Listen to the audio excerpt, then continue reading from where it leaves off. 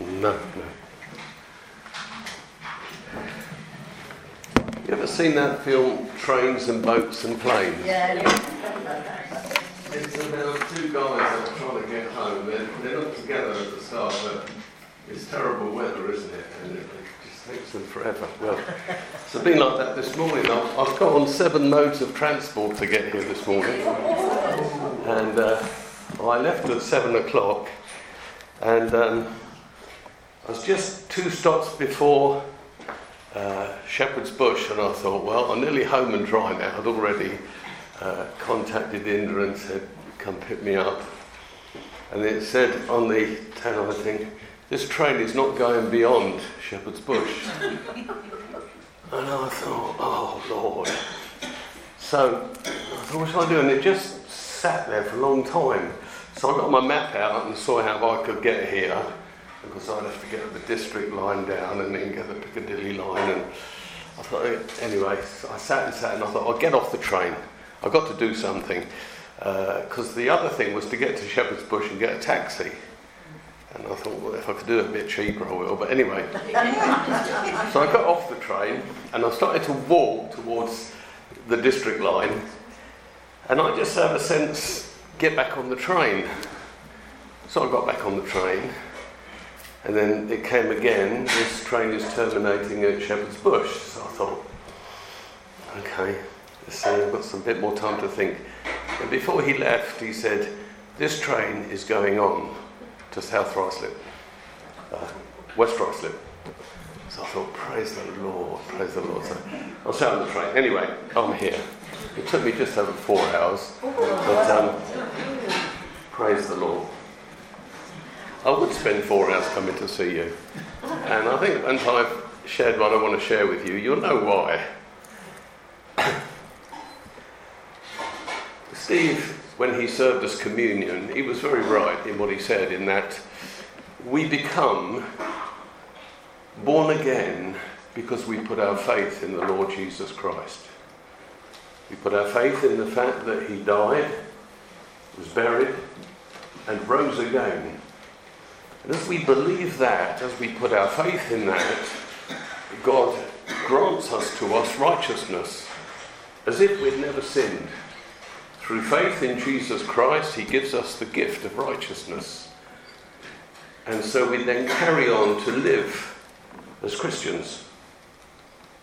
We don't know initially what we get when we first become saved, because we don't know. We have to learn and understand what we've got. But we get more than just eternal life. We get more than just the gift of righteousness. True, our sins are forgiven. All those that we ever committed, that we will commit, they're all forgiven. Our destiny is secure. It's fixed. If you have put your faith and trust in the Lord Jesus Christ, you will go to heaven. You will live with him eternally. I don't believe you can ever lose your salvation. I don't believe that for 1 minute. I believe you're secure and fixed in him. Peter says we receive everything we need for life and godliness in Christ. Now, we might not fully understand what we have received, but it isn't as though we've got to ask God for things and he gives them to us. He says, I've given you everything you need. It's in there. Because Christ came into you. Everything that Christ is and has is yours. We have to sometimes exercise faith to lay hold of that thing of which he has presented us with. And there's another little wonderful thing, and this list could go on and on. I just wanted to mention those couple, and then the fact that we've become children of God. We become his children. We're part of his family. Now, you'd have to sit and think for a while what that means.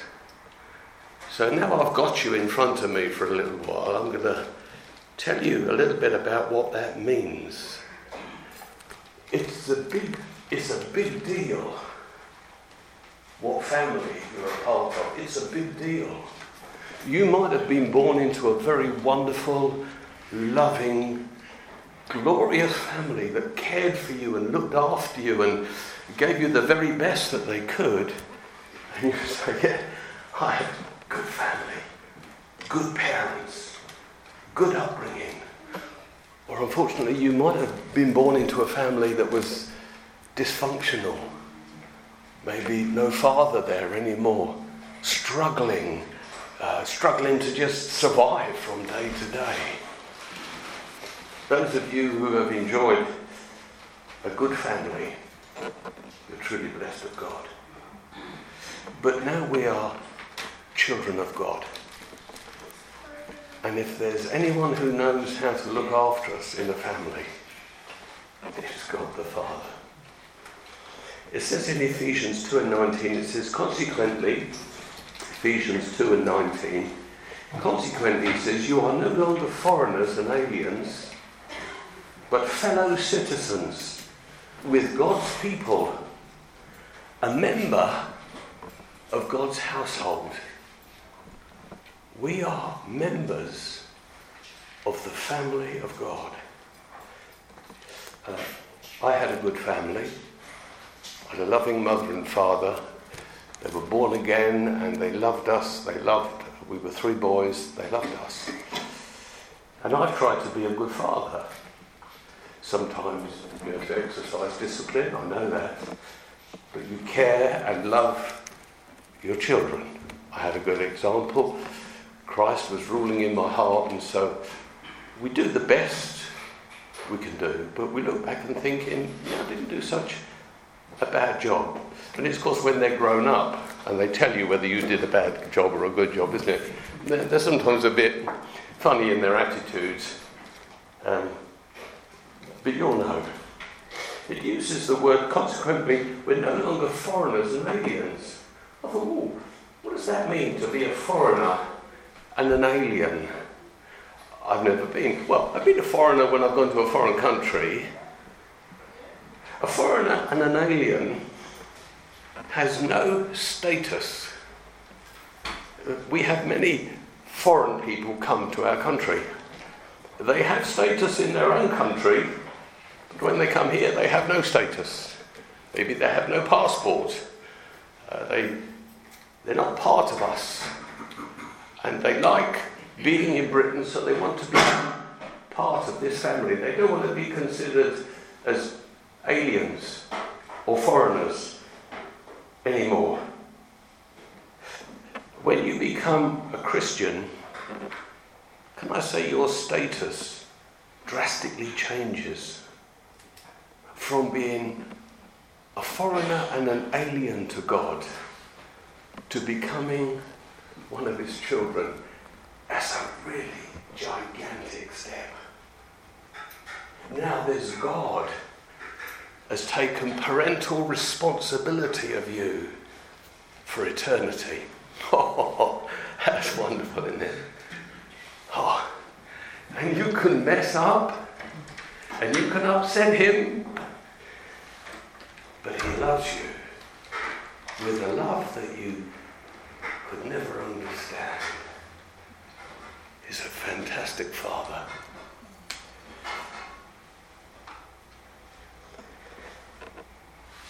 We've been brought into a family. This is a family this morning. You know what I mean? If you've got brothers and sisters, your relationship with them is different from anyone else, isn't it? I mean, you might not see them for months, even years. As you sit down with them, it's fine. You know, you just click. You just feel part of something. And I've realised as a Christian, because we've stepped into a family of which God is our Father, He's all of our fathers, then you become my sister or brother in Christ. And sometimes we think, I met a Christian and we started talking and it was so good because we were sort of on the same wavelength. No, it was more than that. There was a sense that you were brothers and sister, or sister and sister. You didn't have to say much, you just appreciated. And sometimes I've even seen some people messing it, and I say to Daph, I'm sure they're Christians. Even if they haven't said anything, you go, I'm sure they're Christians. And why? Because we're in the same family, you see. We're members of the same family.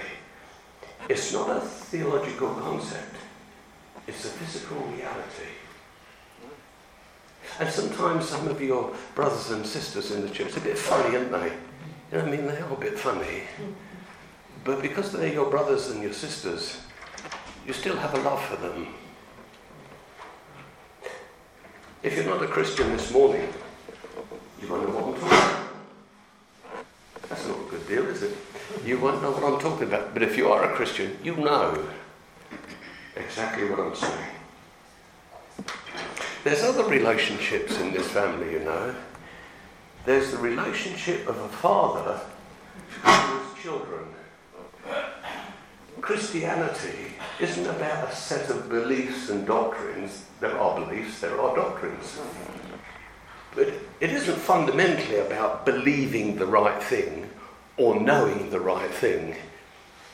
It's about being in relationship with God, which is wonderful. Because you might not know any Christianity, any doctrine. You might be starved of doctrine, starved of discovering, but you know something of the love of God. It is transmitted to you by the power of the Holy Spirit that when you got born again, entered into you.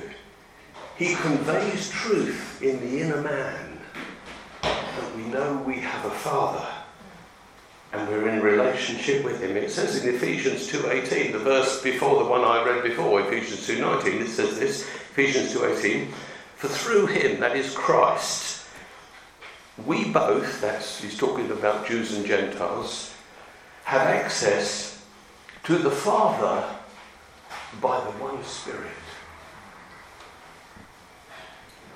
Jew before Christ, converted Gentiles who became Christians after Christ were of the same family. A Jew now will not become a child of God because he is a Jew. He has to be converted. He has to have faith in Jesus Christ to be born again. And so he takes the two species of being, the Jew and the Gentile, and he makes them one. And we're followers of Christ. We're Christians. We've become Christians. So, you have three fathers. You go, hang on a minute. I had one, now I've got two, now I've got three. We all have, we might not have known our biological father, but we all have a biological father. You might have had a stepfather, someone who stepped in and took the place of your biological father for whatever reason. So we all have a biological father. We have a spiritual father. If we have accepted Christ as our Saviour, we have become children of God, like I've explained. But there's another type of father that we find in the family of God. Now, if you become a Christian, you become a brother and a sister with every other Christian in the world. Apparently there's over 2 billion Christians now in the world, so you have 2 billion spiritual brothers and sisters at least. But there's a sense that God takes these billions of people and he puts them in families. We call it the local church. And so the people around you today are special brothers and sisters because they're the ones that you share your life with. They're the ones that you help. They're the ones that you support. They're the ones that you rub shoulders with. They're the ones who sometimes upset you, but because that's your brother and sister, you're going to deal with the issue and you're going to come back again because it's your brother or your sister. But also within the fellowship we have fathers. So to you I'm a brother and a sister, but I'm also a father. Now I don't think that's arrogant to say that. Paul called himself a father to the church of Corinth. And the reason he called himself that, because he was responsible for the founding of the church. He established the church. Now, it doesn't only take the founding or establishment of a church to be considered a father. If you have journeyed with God for many years and you're compassionate and you love the body of Christ, there could be a number of fathers who take tremendous care for the church. This is what he says, Paul, in 1 Corinthians 4 now and 14. He says, I'm not writing this to shame you, but to warn you. So he's being a father. The Corinthian church was a little bit naughty in quite a number of ways. So whether he told them face to face or wrote letters to them, he sometimes had to tell them off. He says, I'm not saying these things to shame and embarrass you, because a good father wouldn't do that. Have you seen parents shame and embarrass their children? Do you feel for the kids? I do. It's not necessary, is it? I mean, even though the kids play up in public, take them somewhere quiet and deal with it. Because you bring shame upon your children otherwise. And that's not a good thing. That sows seeds of resentment and bitterness. And they don't need to do that. So Paul says, I'm not writing to shame you, although I'm pointing out what's wrong. I'm writing to warn you, because you're going to get yourself in hot water unless you change in your ways.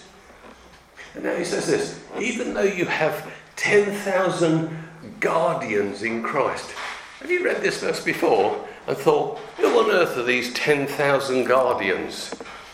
The only people they can be are your brothers and sisters. The church wasn't that big in those days. It may be about 100,000 people big when this was written. So to talk about 10,000 guardians, it was talking about other Christians. So this says that I am your guardian.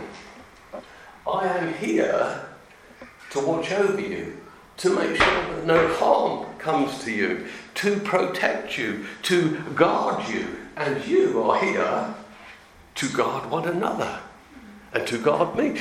If you see that I'm going into a perilous place, a guardian would say, Philip, you're making a big mistake here. You shouldn't do this. To put your hands in your pockets and say, well, he'll find out soon enough, is not good enough. It's not good enough. And because we're ever so polite in this country, and we draw back from guarding one another. So perhaps we should be better guardians of each other.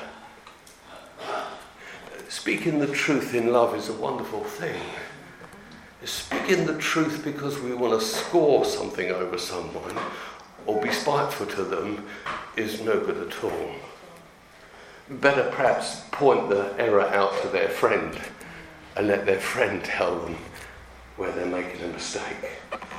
Even though you have 10,000 guardians in Christ, he says you don't have many fathers. For in Christ Jesus, I became your father through the gospel. So you might have 3 fathers. You've all got a biological one, whether you know him or not. If you're born again, you have a spiritual one. And if you're part of this church, you've got one that is in the gospel. You might not have known that, but I think I'm your father. I'm not only a guardian and your brother in Christ, but I also believe I have another responsibility as a founder and someone elderly amongst you. See, Paul was God's chosen vessel to plant the church in Corinth.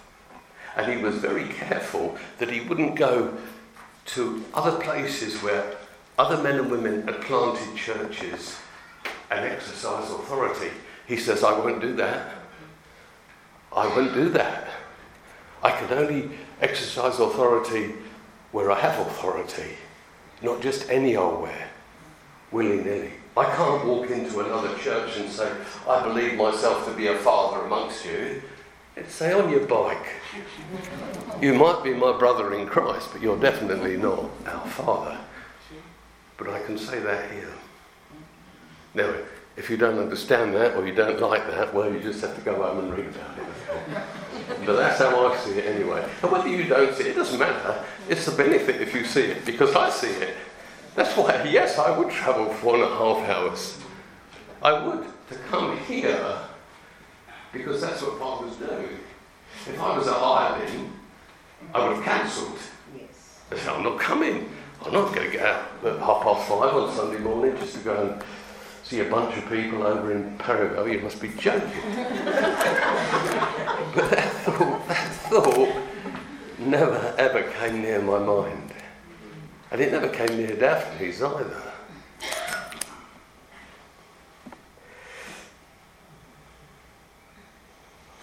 When I came 13 months ago, I looked it up. I actually listened to the message again.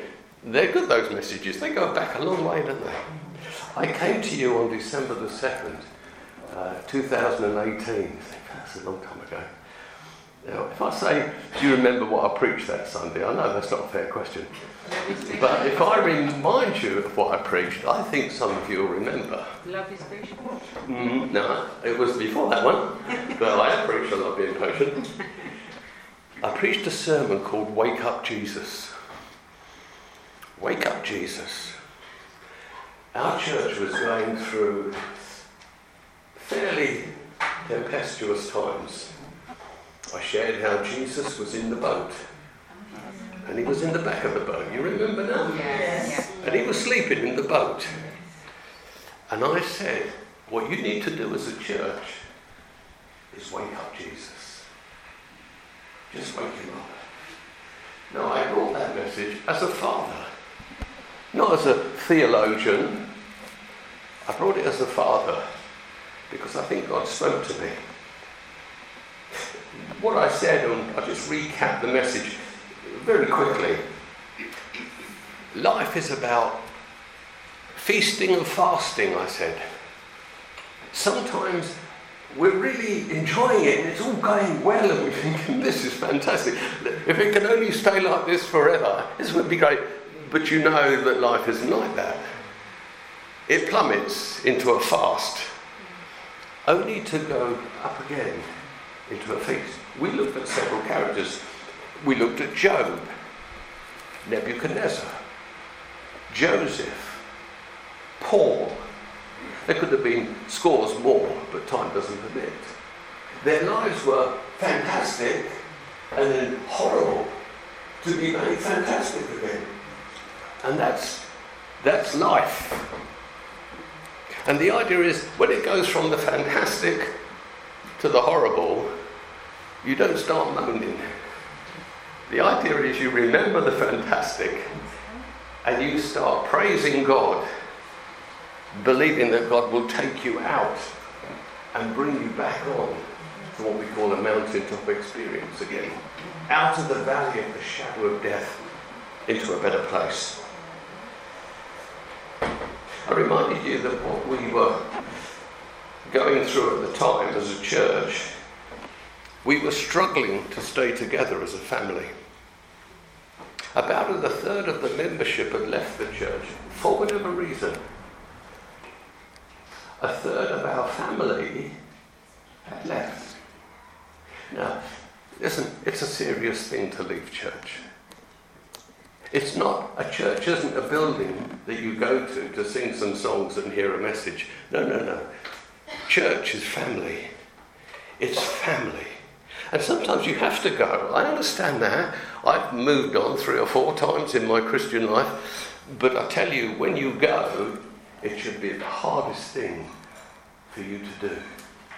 Even if there's problems in the church, it should be a thing that you really are sure that God is saying, I'm going to move you on, because it's time to move on. So we had lost about a third of our membership. The leadership or the momentum of moving forward had stagnated. One needs leadership to move forward. if there is trouble in the leadership or you lose leadership, the momentum slows down. You go, that's obvious. You take the captain out of something, and unless you've got then someone else to captain it or lead it, it's going to falter a bit. And if you lose people, you lose money, and therefore the ministries that you once did, they fall away as well. And we were probably those 13 months, as a family, as a church, in that situation. Lost a lot of our members. The leadership was faltering somewhat, and the ministries, many of them had dried up or finished because there was no resources, either in people or money. We were sailing in a storm. Sailing in a storm. And I believe God said that I was to say to you, don't panic, don't rush to get a bucket and throw water over the side. Talk to Jesus. Talk to Jesus. And you must have, because you do pray in this church, I know. We're no longer losing people. Now, people will always come and go. That's the nature of church, especially in London. People are on the move all the time. But people exiting the church has probably stopped. You are who you are, and now from here, we build. And we see people come and join themselves to this family. You now have forward movement, because I think God has raised up a pastor for you that's clear for you to see. Yes? So that's it. You need that, so you have clear leadership. You say, right, we can take control now, we can start moving forward again. Because you have that ministry start to pick up, people feel confident, they want to get going again, and the leadership starts to generate the ministries again. When I spoke to you those 13 months ago, this church was in debt to £19,000. That's a big lump of money, isn't it? And in that year that's gone through, we've gone through now, we just owe £5,000. Praise God, yes? Praise God. And the £5,000 that we owe is money that's been lent to us by members of this family, and they're not pushing us for the money back. Their money will be paid back because it was given on a loan. But we're under no pressure to pay anybody anything, which is a good thing. We should owe nobody anything except the continuing debt of love. So praise God for that, and I'm sure that we'll be paying off that £5,000 shortly. So, I want to talk about our future. Dad wants to talk about our future. Okay. Where are we going, church? What's the next step? What is expected of us? Where are we going? Well, we have a decision to make. Because we're all in the family, we all make the decision. Did you have conferences in your family? We call them conferences. We get them everyone together, you know, you get the boys together, and like there's 5 of us sitting around, and the dog, if the dog was there. And we say, we need to discuss this, family. We need to talk about this, because you're all big enough now to have a part to play and to say how you feel about something, major things. And so it's a bit like that here. We've got some decisions to make. Now, I believe that God has raised Paul up to be the pastor of this church. Yes. Okay, now, when God instructed me, I believe he did, to move, we left an extended leadership of 11 people. And somebody might have said, well, that isn't going to work. Well, sometimes it works and sometimes it doesn't work, okay? Scripturally, leadership is team. It's not a single individual. It's a team of people who have been gifted and graced by God, apostles, prophets, pastors, evangelists, teachers. The picture of the priest over the church is an Old Testament concept. It is nowhere found in the New Testament at all. But God has raised up Paul, and with his dear wife Florence next to him, from the 11 that were left, to be, I believe, the pastor of this church. Now, in June of this year, Paul has been studying at, I call it London Bible College, but it's not that, is it? Well, it used to be called that for years. London School of Theology, that's it. He's been there for 3 years studying, and in June he, what's the word? He graduated. Thank you very much. Yeah. And so we have to make a decision whether we want Paul to come on and be paid as a full-time pastor, because for the last 2 years he's generously given of his time without any remuneration at all.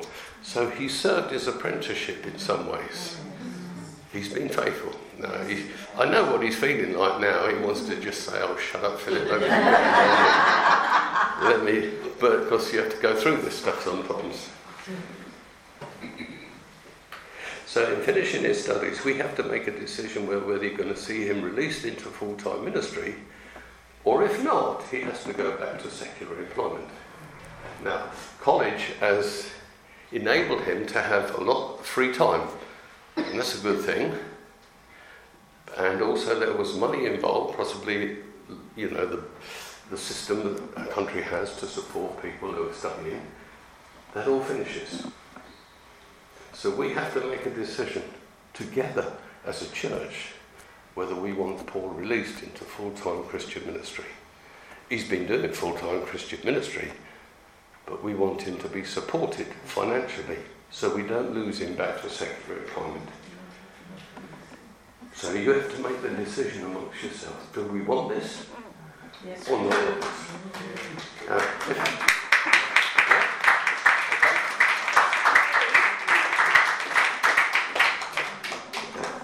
It makes the rest of the sermon a bit easier. I don't think it'd be any other way. I want to tell you something about our short 15 years of history, because that's how long it is. Hope did not exist prior to 2005. But we have seen the tremendous provision of God in those 15 years. When we first came here in 2007, I think it was, the building wasn't even this size at all. The cafe did not exist. That was the front door, and it finished there. It was relatively small. And yet the trustees, the leaders at the time, thought it has potential. We could use it as a place of ministry. It was run down. It was in quite a terrible state. Some of you might remember seeing it, what it was like. But to build the cafe extension and to renovate just this in its first stage was going to cost us £125,000. And so we put it to the congregation. They said yes. And within 1 year, we had rebuilt the building, refurbished it, costing £125,000, and we never borrowed a penny from the bank at all. And we still had our own budget to run the whole of the ministry, and that too was £125,000. So in 1 year, it went from £125,000 to £250,000, and then back to 125,000. Provision was made. Now, where did the money come from? When Peter needed the money, Jesus said it's in the fish's mouth. Of course, he opened the mouth and found the money. It's in the fish's mouth. It's in your mouth. You have the money. Or you have the means by which God can channel money through you to do the work of the ministry. Now, you might not have any money, but what you can have is faith that God will provide what you need. The fact that we haven't got the money to do it is only a blessing. If we had the money to do everything we wanted to do, we would never need any faith. We could just go off and do what we like, just buy what we like, spend what we like, do what we like. If we had loads and loads of money in the church, we wouldn't even be having this message. We'd just say, Paul, come on staff and we'll pay you, and that's the end of it. But because perhaps we haven't got the money, it focuses us back on God. To say, Lord, I haven't got what Philip's asking me for, but I'm going to look to you and exercise my faith and believe that you will open up channels by which the money becomes available. About 4 years later after we did that, we decided that we would break through from the cafe, which was an extension in the first project, into this room. It cost £10,000. The cafe paid for that on its own without taking any resources from the church at all. So God did it again. Then when we decided it would be wonderful if we could create this space that you see now, that was in 2017, this was going to cost another £130,000. So, in the brief 15 years that we've been here, I make that £265,000 that we've invested simply in the fabric of God's house. Now you wouldn't want to know how many thousands more has been invested by God's people into foreign missions. 1 year, £50,000 alone was invested by its members in going abroad on foreign missions. £50,000 1 year, and we went on 3 missions. To go on a mission cost about £1,000. So if you take 10 people on 3 missions, you see how much it is. So God has been faithful. In each case, we never had the money. No one ever came and said, I can write a cheque for that film. They might have been able to, but they never. And so it didn't matter. And I don't want them to. We have to be in this together, you see. We're family.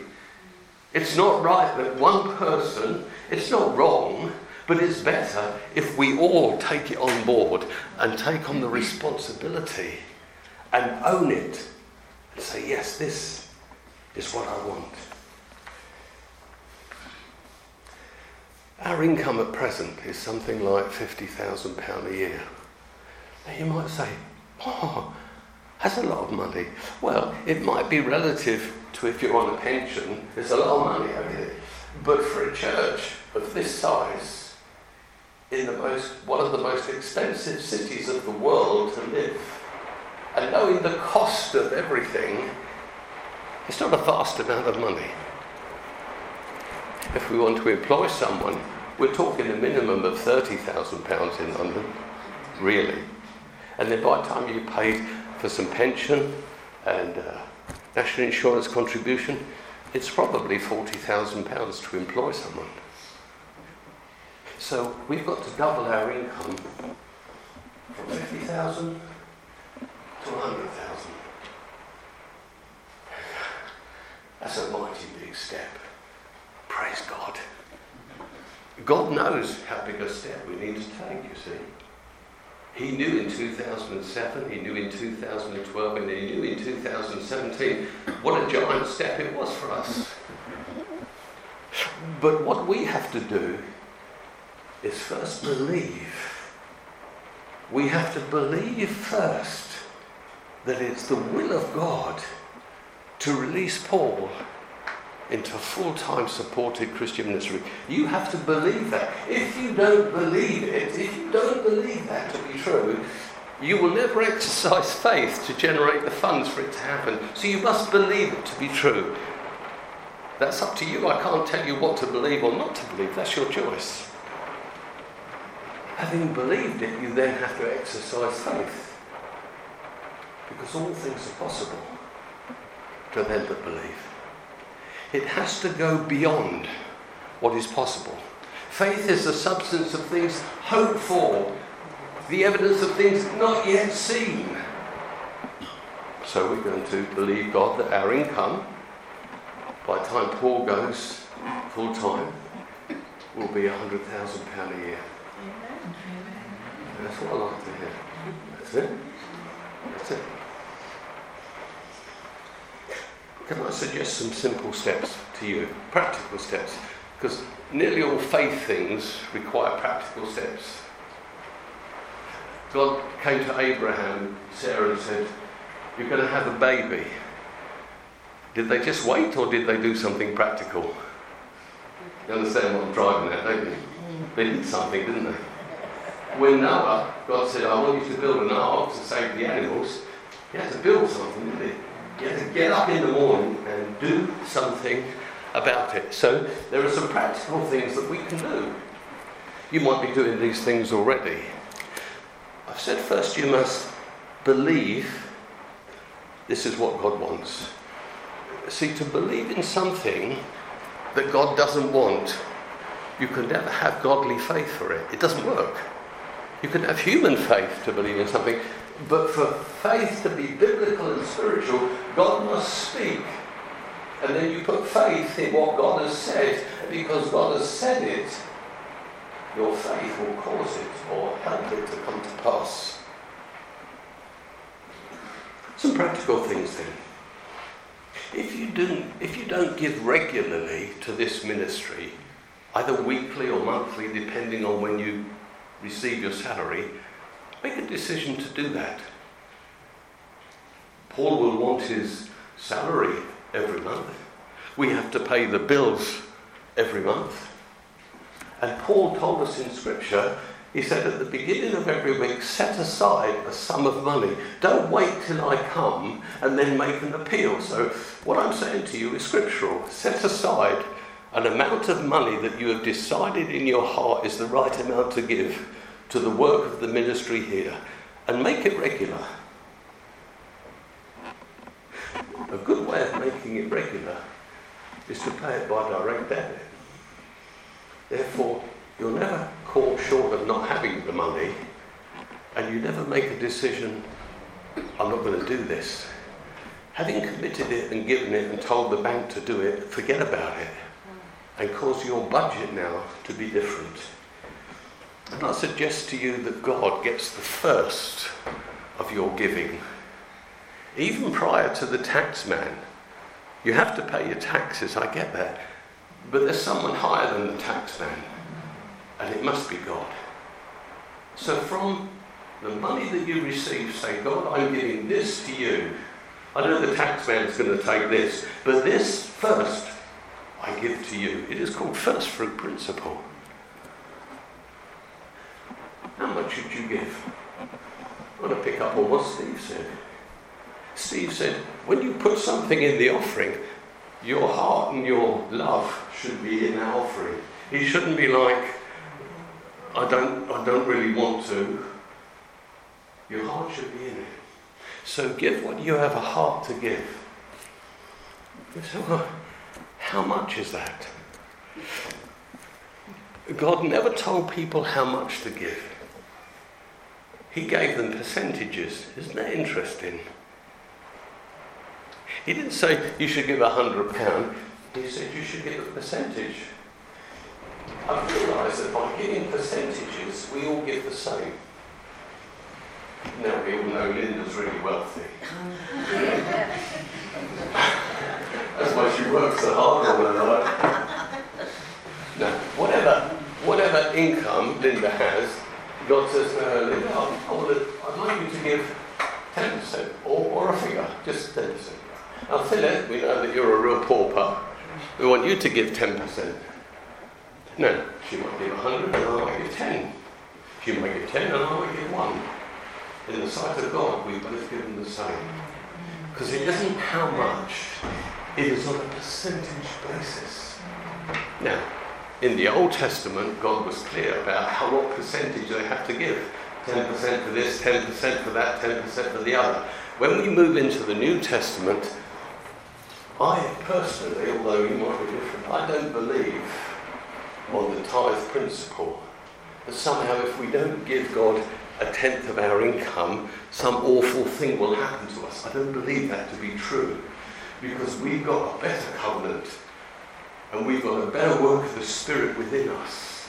God is now living in us, and he says, Philip, I want you to grow in your love that your love dictates how much you give. Your love for me dictates how much you give. Not your bank balance, obviously you can't give more than what you've got, but your love for me dictates it. Now, if we don't love the Lord much, we won't give much. I get that. I understand that 100%. I remember when I didn't love the Lord much, I didn't give him anything. Give him my wages. Well, actually, I always did, because I was brought up in a Christian home that told me always to give so I gave something. But it's about how much we love him. So, you say, well, suggest a figure to me. All right, I will, but this isn't legalistic. About 10% of your income. 10% of your gross income, you give it to the church.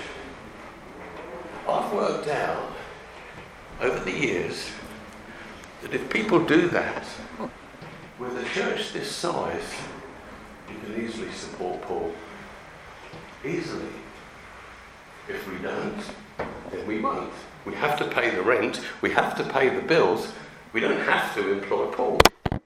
So any money that we do have will go on what we have to do, and Paul might get the leftovers. That's not good. That's not honouring the one that God has raised up amongst us. So I would encourage you to go home.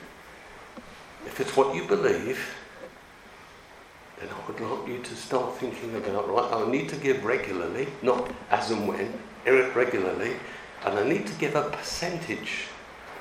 Not an amount, a percentage. Because that's how the Bible asks us to think about giving, in percentages. See, even if you give 10% of the work of the ministry, you've still got 90% in your pocket. That's not a bad deal, is it? I'm not stealing it off you, am I? It's a good percentage.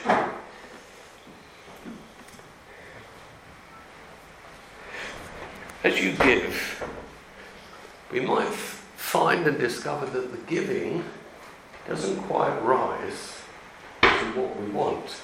It might not. But what I've discovered is that God can always make up the difference. Remember the guy that came to him and he said, can you do something for my son? He's in a terrible state. He said, just believe. Just believe and your son will get well. And he says, I do believe, but I don't believe much. He says, I'm glad what you believe, what you do. He says, well, he technically says, I think I'll make up the difference. I'll make up the difference. You do what you can do, and God says, I'll see the sincerity of your heart to come towards me and do what you can do, and I will make up the difference. On that first project I told you about here, where we needed £125,000, we had got so far, and there was insufficient to finish things off. And I used to run a Bible school here on a Wednesday afternoon. And there were mostly people from outside of the church that used to come. And there was a Chinese lady that used to come every week. And she said, one week she said, I want to talk to you. She said, I come every week and you never finish off the work that you've started. Well, I said, there's a good reason for that. The money is not available to do it, so we won't do it.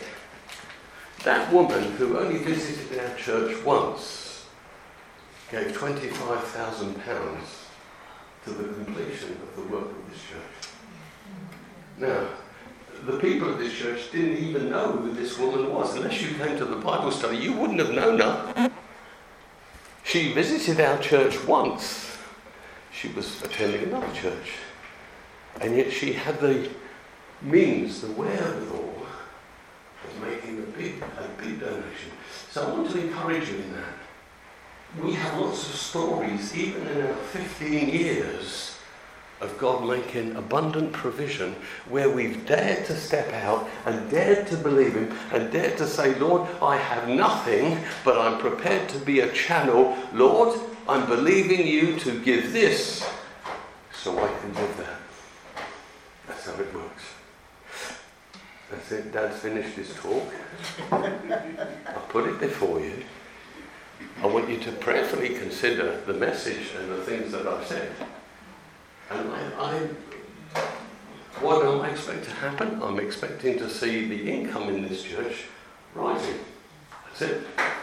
And then when we have to make that decision for Paul in 2 or 3 months' time, as trustees together, we'll say, Paul, it looks good. It looks good to us and the Holy Spirit.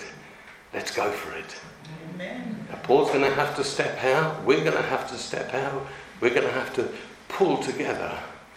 And I think we honour the servant of God. God has honoured you and honoured us and honoured our family. And he wants to bless us with a full-time minister who can harness and move us forward in a very profound and a wonderful way. Amen. Amen? Amen. Let me pray with you then and we finish this morning. Heavenly Father, I just thank you for this precious family. It's a family, Lord. A family of brothers and sisters that acknowledge that you are our Father and you care for us. And Father, you've heard everything that's been said this morning. You've seen into all of our hearts. You understand all of our situations financially and the responsibilities we have and what we can do and can't do. You know the measure of faith that's in our heart. Lord, pour your grace into our lives. Pour your grace into our lives so we can exercise greater faith in this area of finances. We can have the spirit of generosity to give and to believe, and would see this church flourish, to rise up again to mountaintop experiences in you because of your goodness to us and the work of your Spirit in our lives. We ask this in Jesus' name. Amen. Amen, Lord. Amen.